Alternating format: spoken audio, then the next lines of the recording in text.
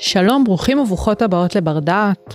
לשמור על שגרה בזמן משבר לפעמים נראה כמו דבר בלתי אפשרי, כאשר אחת מהפעולות הבסיסיות בחיינו היא ניהול שגרת עבודה. עד כמה מצבי משבר וביניהם עיתות מלחמה משפיעים על היכולת שלנו לחזור לשגרה, ומה החשיבות של מקומות העבודה בחיינו במהלך משברים. מי שנמצא איתנו כאן היום לדבר על היערכות ניהולית בארגונים בחירום הוא בן שלום כהן, דוקטורנט במחלקה לפסיכולוגיה, פסיכולוג ויועץ ארגוני. שלום בן. שלום.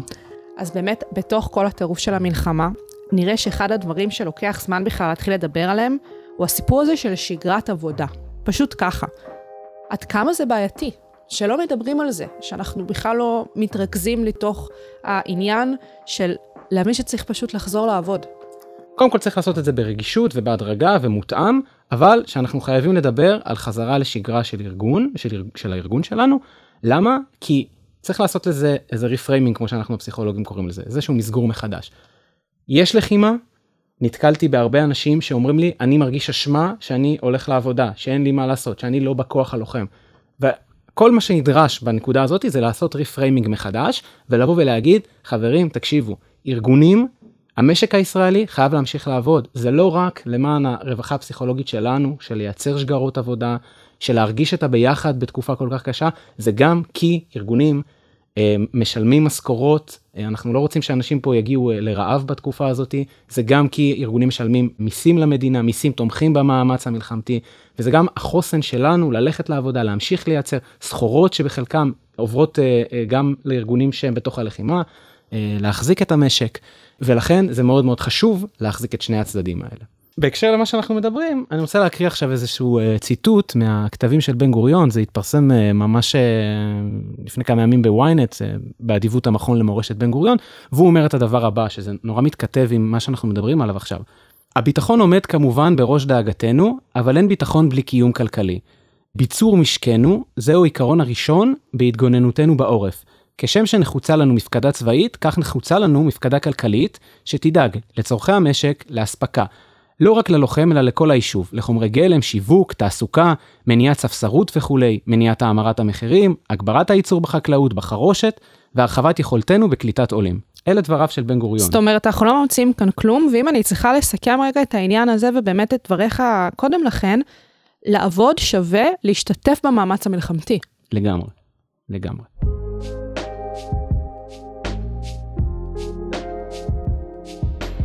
בן, מה החשיבות במתן כלים למנהלים בארגונים השונים, בהתמודדות עם באמת המשבר והקושי של העובדים בארגון שלהם? אני אתחיל בעצם, מאיפה זה התחיל העיסוק הזה? ממש עם תחילת הלחימה, ואני מניח שככה אני אוכל לענות על זה. אז ככה, בשבוע הראשון, במיוחד שבוע ראשון, שבועיים ראשונים לאחר תחילת הלחימה, אז בעצם אני ראיתי שמנהלים בשטח, יש להם המון שאלות, כמו מה לעשות. האם אני מדבר עם העובדים שלי? האם אני מחזיר אותם עכשיו לתוך עשייה? מה רגיש לעשות? מתוך כל הבלבול הזה, אני רציתי לבוא ולנסות לסרטט איזשהו מודל מסוים, וגם אני אגיד על עצמי, כי במקביל לזה שאני גם חוקר פה במחלקה לפסיכולוגיה, וגם יועץ למנהלים, אני גם מנהל בעצמי, ואני תוך כדי התמודדתי גם עם השאלות האלה, ולא היה לי תשובות אליהם.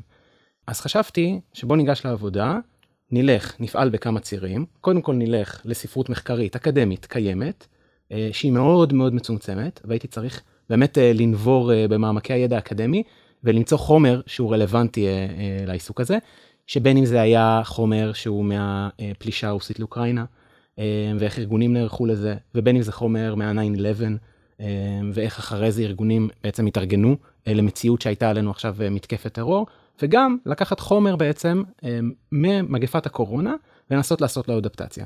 אז זה ציר אחד.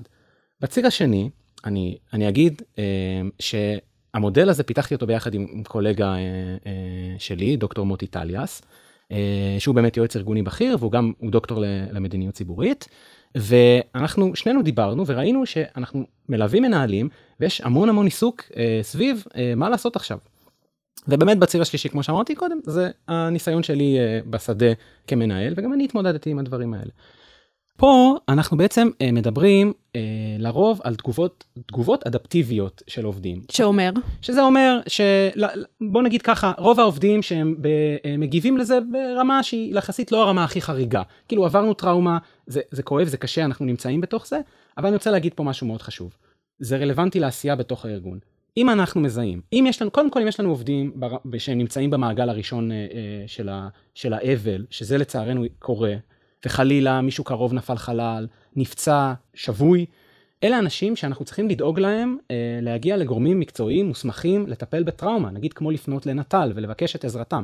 ואנחנו כארגון אולי יכולים להקצות לזה משאבים, לעזור לאותו עובד להגיע לזה, אבל בשום פנים ואופן, כל מה שאנחנו אומרים, זה לא התערבות עם אנשים שהם באמת היו במעגל הראשון של התופת. אז זה חשוב לשים על השולחן, להפנות לגורמי מקצוע, במידה ומדובר על מעגל ראשון של באמת אבל. נכון, וגם בנוסף למעגל הראשון, וזה מאוד חשוב לשאלה ששאלת אותי, גם אם אנחנו מזהים שעובד שהוא לא היה במעגל הראשון, אבל התגובות שלו, אנחנו מתחילים לזהות שיש שם תגובות רגשיות יותר קשות, שהוא מתכנס לתוך עצמו, גם הוא צריך את העזרה הזאת, וכאן אני יכול ממש להציע משהו מהשטח. קחו את המנהלים, תעשו להם איזושהי הכשרת בזק, תפנו באמת לארגונים שמתמחים בטראומה בישראל, כמו נטל ודומיו, תבקשו מאיש מקצוע, פסיכולוג קליני, עובד סוציאלי, שמתמחה בעניין של הטראומה, רגע לבוא ולתת כלים למנהלים שלכם, איך לזהות מצוקות שמעבר לתגובה, שאנחנו מכירים אותה כתגובה יותר רגילה לאירוע הזה. אז זה ככה באמת ההחרגה, ואנחנו צריכים להבין באמת, כמו שאתה אומר, שיש כל מיני רמות וסיטואציות שונות, שעובדים הולכים להגיב מבחינה רגשית. נכון, נכון, ואנחנו צריכים להיות ערים לזה.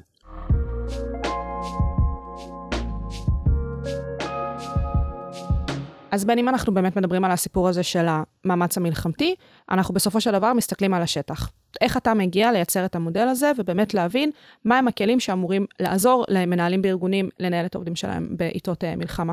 אוקיי, אז לפני שאנחנו הולכים למודל, בואו נעשה רגע איזושהי סקירה כללית, שהיא יותר תיאורטית, אבל היא מאוד מאוד מאוד חשובה לנו כאן, לגבי איך בעצם אירועים כמו מלחמה או מתקפות טרור, משפיעות בעצם על ארגונים עסקיים.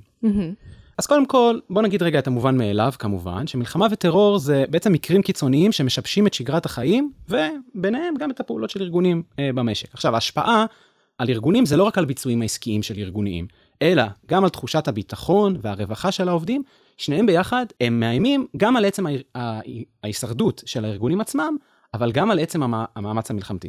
אז כמו שאתה מתאר, באמת יש את העניין הזה של, יש לנו את השגרה שלנו, את החיים שלנו, ואז מגיעה איזושהי מתקפה כזאת, או באמת משבר שבא ומערער לנו את היציבות. מהם המאפיינים של עיתות מסוג זה? אז בואו נעשה הבחנה. אז בואו נתחיל רגע מהרמה הלאומית. אז קודם כל, תנאים של מלחמה ומתקפות טרור, גורמים לאתגרים כמו חוסר ודאות, משאבים מדולדלים, המערכות הפיננסיות נהיות פחות יעילות, או אולי בהמשך הן נהיות יותר יעילות, אבל באותה נקודה הראשונית, יש התעצמות של פעילות כלכלית בשוק שחור, יש תלות בסיוע חוץ, ואלה בעצם משפיעים על הסביבה הרחבה יותר, שאנחנו נרגיש אותה בתוך הארגון. עכשיו, בואו נדבר על המיקוד שלנו. עובדים, מנהלים, על הפרט בעצם. בתוך הרמה הארגונית, בואו נעשה הבחנה בין טווח מיידי וטווח רחוק. בטווח מיידי, אנחנו רואים שמעבר, קודם כל, לאיומים מיידיים על חיים ורכוש, אז עובדים מדווחים על לחץ מוגבר, עקב תפיסה של איום, ואם אני רגע הולך לחבריי הפסיכולוגים הקליניים, שידברו על מערכת סימפתטית שמופעלת, שאנחנו מכינים את עצמנו לקראת איום, אז יש לחץ מוגבר, וזה משפיע על שביעות הרצון בעבודה, על הריכוז, המוטיבציה שלנו, אנחנו לא מצליחים להיות כל כך שם, במיוחד בהתחלה, פחות נוכחות של העובדים, התפוקה היא יורדת קצת, אנחנו יכולים לעבוד הרבה פחות, אולי אנחנו צריכים לעבוד ביחד באיזה צוות קטן, וזה פוגע בפרודוקטיביות. מה שמעניין כאן זה שפה זה לא נגמר, וזה משהו שמאוד חשוב לי להגיד לכם בתוך ארגונים, כחוקרים, כעובדים שמתעניינים בכך, שהיה לנו את האירוע, בסדר, ועכשיו אנחנו באירוע מתגלגל, אף אחד מאיתנו לא יודע לאן הוא ילך, למרות שאנחנו מתחילים לדבר על חזרה לשגרה. אבל אם אנחנו מסתכלים על מחקרי עבר, אנחנו רואים שבטווח הרחוק יש שינויים התנהגותיים אצל עובדים. ומה זה כולל? זה כולל היעדרויות תכופות, גם אחרי שהאירוע יסתיים.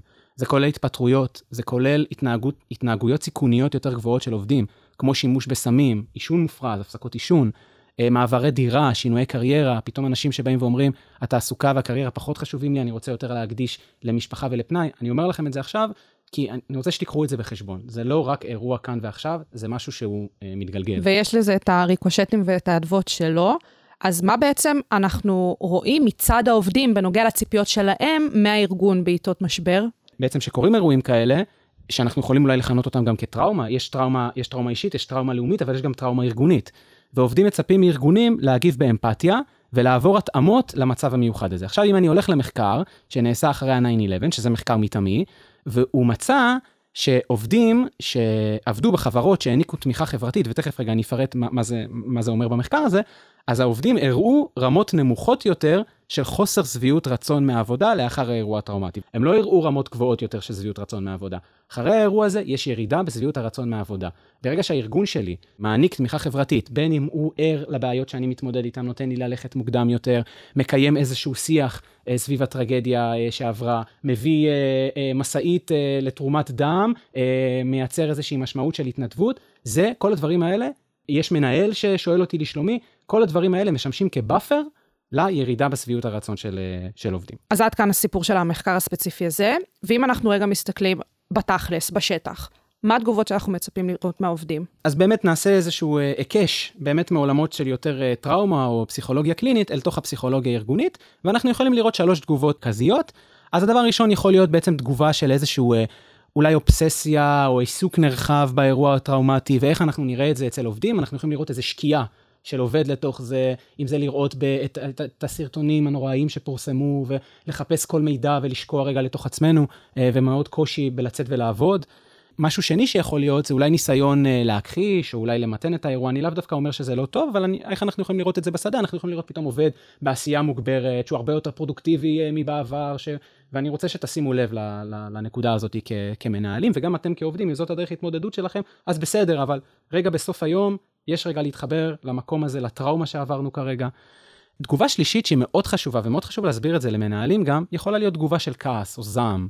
עכשיו, הרבה פעמים, בגלל שמנהלים יכולים להיות דמויות סמכות, והם דמויות סמכות בתוך כל הסיפור הזה, אז ברגע שאין איזשהו פורקן נכון לתגובות של הכעס והזעם, הם יכולות להיות מופנות כלפי הדמויות סמכות, שהם המנהלים. עכשיו, זה יכול להיות גם מסיבות לגיטימיות, שאני רואה את המנהל שלי דורש ממני לתפקד במציאות הזאת של שבר וכאוס מוחלט, אבל זה גם יכול להיות ממקום שבו אני מפנה את התחושה של החוסר אונים שלי, והמנהל שלי לא עשה שום דבר, אבל אני מפנה את התחושה של החוסר אונים כלפיו.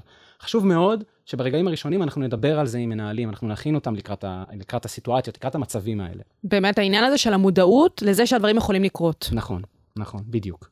וגם שיש תגובות שונות של עובדים.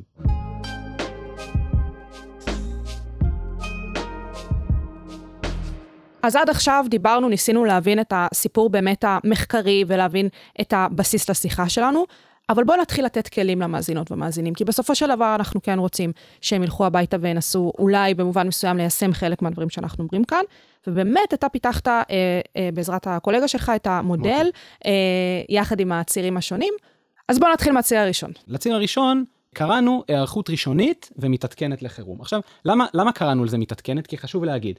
עכשיו, נכון, קרה מקרה, אנחנו ישר מגיבים אליו, אבל שימו לב שלצערנו זה גם יכול להיות דינמי. מה שנקרא מתגלגל. מתגלגל, בדיוק. יכול להיות עכשיו איזשהו שינוי בלחימה שאנחנו לא יודעים עליו, שעוד פעם אנחנו צריכים לעשות איזשהם התאמות ראשוניות יותר. אז קודם כל, אנחנו מדברים על המובן מאליו, אבל איזושהי יצירה של סביבה מוגנת, הפינוי של המרחבים המוגנים, הנהלי חירום בהקשר הזה, לנסות רגע להבין מי עובד מהבית ומי לא. בימים הראשונים יכולה להיות נטייה מסוימת להתכנסות, אולי זה גם אפילו יותר בטיחותי, שאנשים מסוימים יעבדו בבתים שלהם, במרחב, בסביבה הטבעית שלהם, יותר קל לעשות את המעבר הזה. הדבר השני, זה בעצם בניית קבינט ארגוני לניהול חירום. ממש ככה. עכשיו חשוב לי להגיד משהו בהקשר הזה. אנחנו רואים עכשיו משהו מדהים.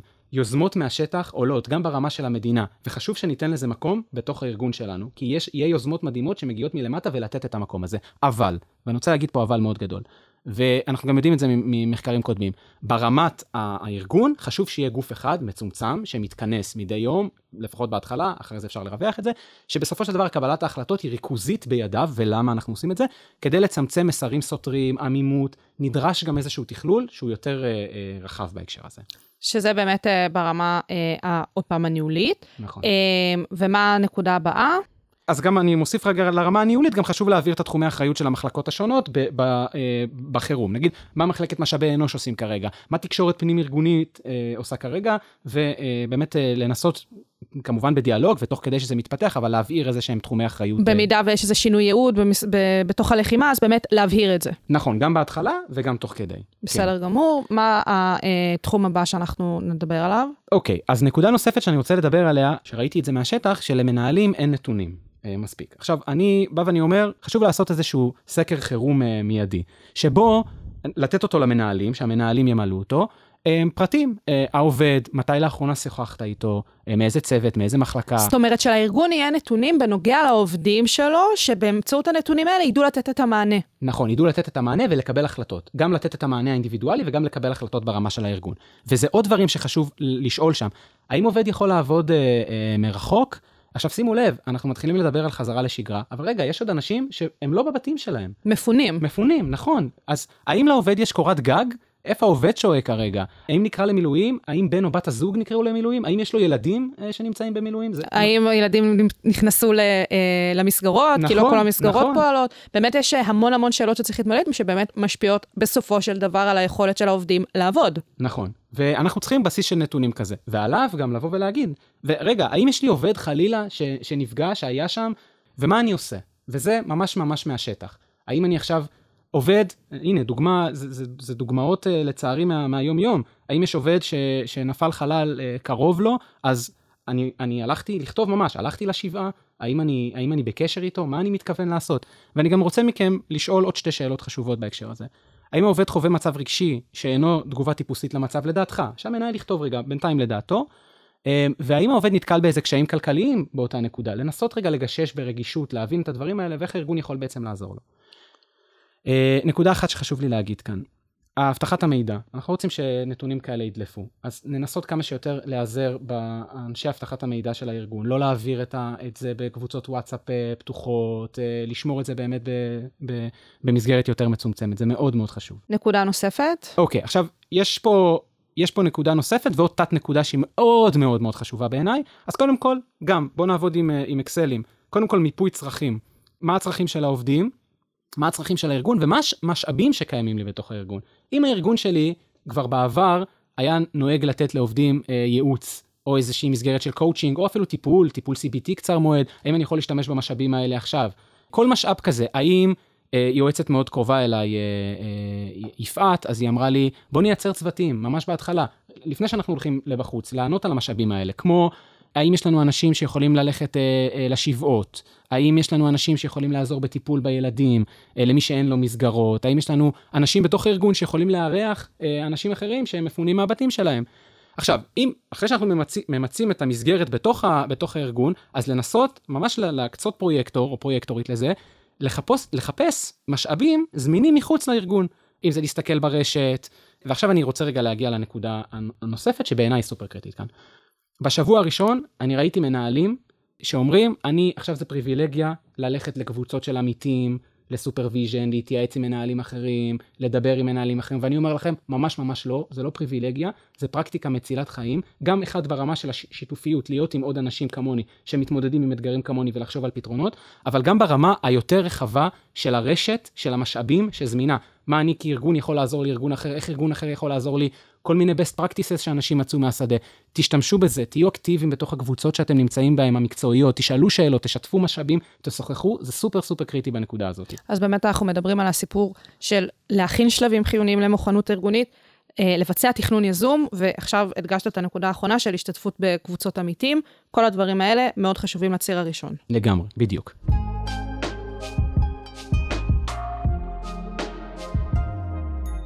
אז אם הציר הראשון באמת נגע יותר לסיפור של ההיערכות הראשונית, והסיפור שאנחנו מדברים על עיתות חירום, על מה הציר השני מדבר?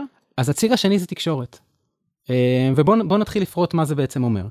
אז קודם כל מתן מידע, כמו שיש לנו דובר צה"ל, שבא ונותן את המידע ומספר לנו הציבור בישראל, אז ככה גם מסירת מידע באופן רשמי בארגון. קודם כל, מה הפלטפורמה שדרכה אנחנו מוסרים את המידע, ומי עושה את זה? זה יכול להיות, אם יש ארגונים שעושים לייב מנכ"ל, מעלים את המנכ"ל לפלטפורמת הזום או הטימס, והמנכ"ל מדבר, אם זה בהתחלה באופן יותר תחוף, אחרי זה אפשר לרווח, אם זה פונקציה סמנכ"ל, אם זה פונקציית משאבי אנוש, שנותנים את המידע, וזה עונה על תחושה, בעצם לעובדים יכולה להיות תחושה של חוסר שליטה, חוסר ודאות, זה עוזר.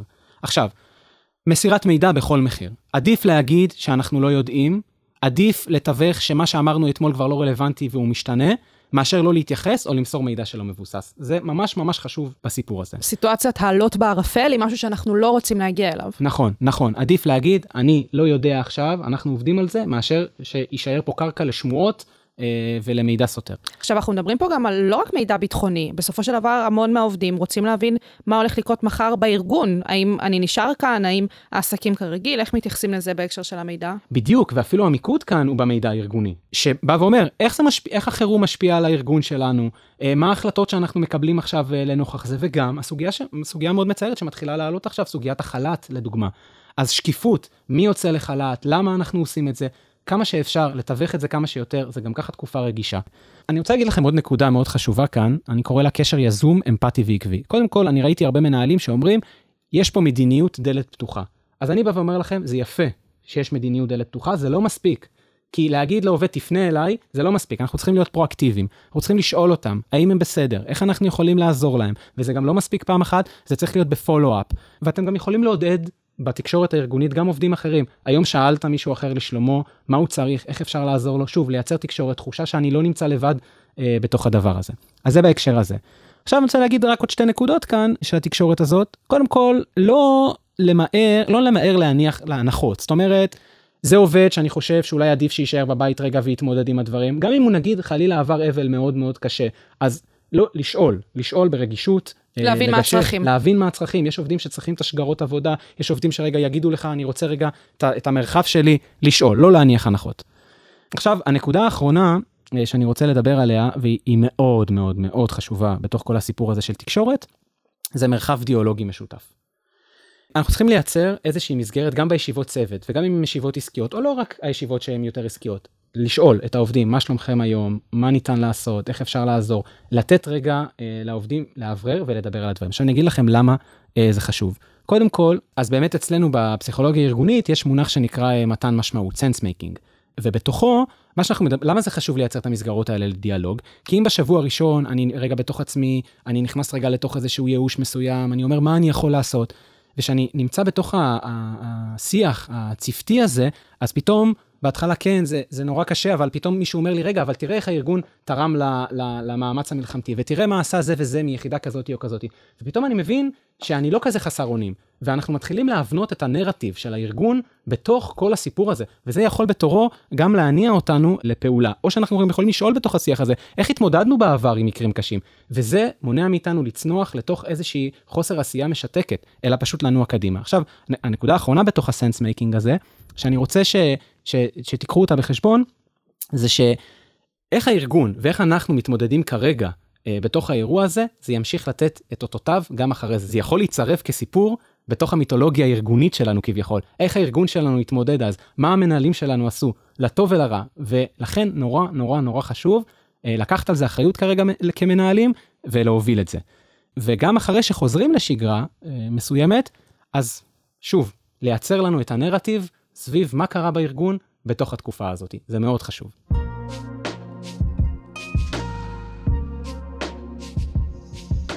בן, איזה נקודות אתה יכול לתת לנו בנוגע למנהיגות עצמה בארגון? באמת המנהיגות היא ציר מאוד מרכזי, ומאוד חשוב להגיד, כשם שיש לנו מפקדים בשטח הלחימה, שיש להם תפקיד קריטי להצלחת הקרב, אז אני נוטה לתת את המטאפורה הזאת למנהלים בארגון, ודווקא לראשי צוותים, שהם המפקדים בעצם של העורף. והחשיבות שלהם להצלחת המאמץ המלחמתי, היא חשובה מאוד, ומכאן שהמנהיגות בעצם בעת משבר היא קריטית. אבל, חשוב לי להגיד לכם משהו.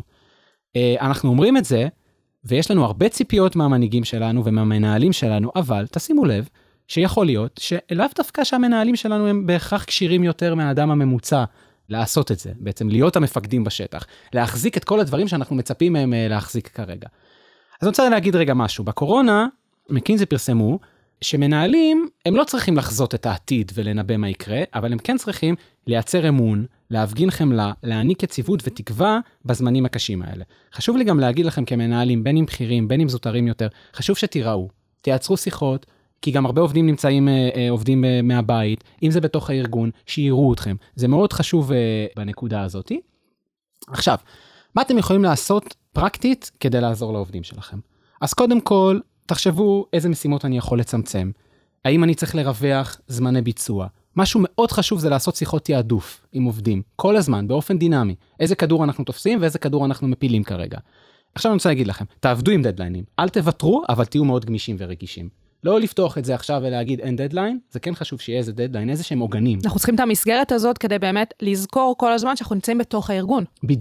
בדיוק. עכשיו, אפשר להסתפק בביצועים שהם פחות ממושלמים. זה בסדר. ועוד נקודה שהקולגה שלי, מוטי, שבנינו את המודל הזה בא ואמר, תנסו, אם בשגרה עובד אחד יכול לעשות מטלה מסוימת, אז עכשיו אולי אפשר להקצות עבודה בזוג, צוות קטן, כי הביחד הזה הוא כל כך חשוב בתקופה הזאת. תוכל לתת כמה דוגמאות שבאמת יבהירו לנו את הנקודות האלו? כן, אז אני ממש אתן דוגמאות מהשטח, מה הארגונים עשו. אז אם זה הרצאת זום, בזק של איש מקצוע, שעוזר ככה למנהלים להבין מה צריך לעשות בניהול בחירום, אם זה לתרגל איזו שיחה קשה, איך מזהים מצוקה של עובד וכולי.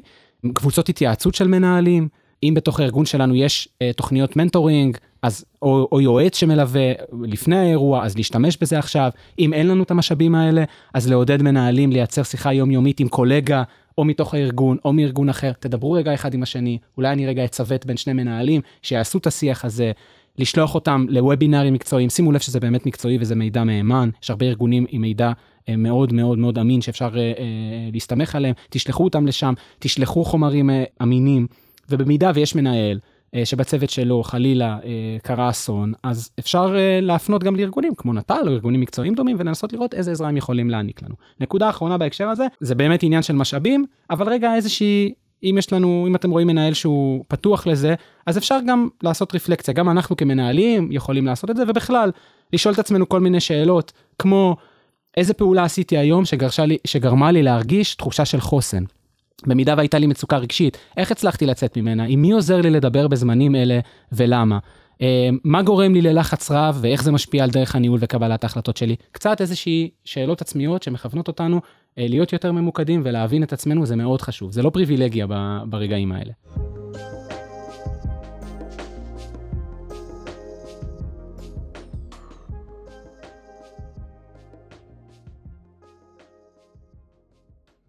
בל, אנחנו באמת מגיעים לסיומה של השיחה שלנו, שאנחנו ניסינו במסגרתה להבין איך אפשר להעניק כלים למנהלים בארגונים, ובאמת לפעול בצורה כזאת, שהאיכות הניהולית בארגונים בחירום באמת תהיה כמה שיותר יעילה ורגישה. נתת לנו כאן מספר כלים והמון המון טיפים, ואני חושבת שאם אנחנו צריכים רגע להבין על מה אנחנו מדברים, קשה לנתק את הסיפור שמדובר גם על נפש האדם, על אותו עובד אינדיבידואלי שהארגון רוצה באמת להיטיב איתו ולבוא לקראתו, אל מול זה שבסופו של דבר אנחנו כן צריכים לשמור על מיקוד עסקי. אז בדיוק ככה. הפרט, ה-well-being, הרווחה של הפרט, הכי חשובה של העובד, לצד בעצם ההמשכיות העסקית של הארגון. אז בעצם אני גם רוצה להגיד לכם כמנהלים, תעשו את זה באופן רגיש, אבל אל תירתעו משיקולים עסקיים. יש פה עסק שצריך לתפקד, יש פה ארגון שצריך לתפקד, וגם מבחינת הפסיכולוגיה של זה, שאם אנחנו לא פעילים, אז יש בזה גם היבט פסיכולוגי, שאם אנחנו ממשיכים פעילות, אנחנו מונעים בעצם הידרדרות לחוסר מעש ושיתוק רגשי. אז אנחנו צריכים לעבוד במקביל. איזון רגשי לצד פרודוקטיביות רגישה, התאמות, שעות עבודה מוגבלות יותר, משמרות גמישות, עבודה מרחוק, עבודה בצוותים, יצירת שגרות, אנחנו מתעדיפים מה ממשיכים עכשיו, מה לא ממשיכים. ודבר אחרון בהקשר הזה, שאני רוצה להגיד, ששוב, אם חבריי הקליניים יגידו צמיחה פוסט-טראומטית, אז אני רוצה לדבר על זה בתוך ארגונים, וממש לתת דוגמה, יש ארגון שאני מלווה, כבר בתהליך של שינוי, תקופה כבר יחסית לא קצרה, והיינו אמורים להיפגש לצורך המשך עבודה על השינוי, והיה שאלות בהתחלה, האם להמשיך, האם לא להמשיך, אז כמובן שבועיים ראשונים, זה באמת השוק הראשוני, אני חושב שזה מאוד קשה, אבל כן, להמשיך, לדבר על זה, לעבוד על זה, התקופות האלה גם יכולות להיות, ככה איזשהו מסר אופטימי לסיום, הן יכולות להיות גם קרקע לאיזושהי צמיחה בהמשך, אז כמובן, אנחנו ממשיכים לעבוד על זה, אנחנו עושים את זה ברגישות, באמת ריווחנו את המועדים, קיצרנו את זמן הפגישה, אנחנו עושים את זה בזום, אבל אנחנו ממשיכים לעבוד, אנחנו ממשיכים להניע את הארגון, ואנחנו מנסים אפילו לקחת אותו לנקודה, הרבה פעמים מדברים בחוסן, שאם קרה לנו איזשהו אירוע קשה, אז לאו דווקא שאנחנו חוזרים לבייסליין, מה שהיה מקודם, אלא אנחנו מנסים, וזה קשה להגיד את זה עכשיו, כי אנחנו עדיין באירוע מתגלגל, ואנחנו מנסים לצאת מזה יותר חזקים. וזה המסר שלי אליכם, ואני מקווה ננצח את זה מכל הבחינות, וגם מהבחינה של המדינה שלנו, וגם מבחינה של הארגונים שלנו והאנשים שאנחנו. אז בן שלום כהן, דוקטורנט במחלקה לפסיכולוגיה, אני חושבת שהשיחה שלנו באמת הייתה כל כך חשובה, ונתנה המון טיפים, ואני באמת רוצה להודות לך המון, ולסיים ברוח הדברים שלך המון תודה. תודה שי.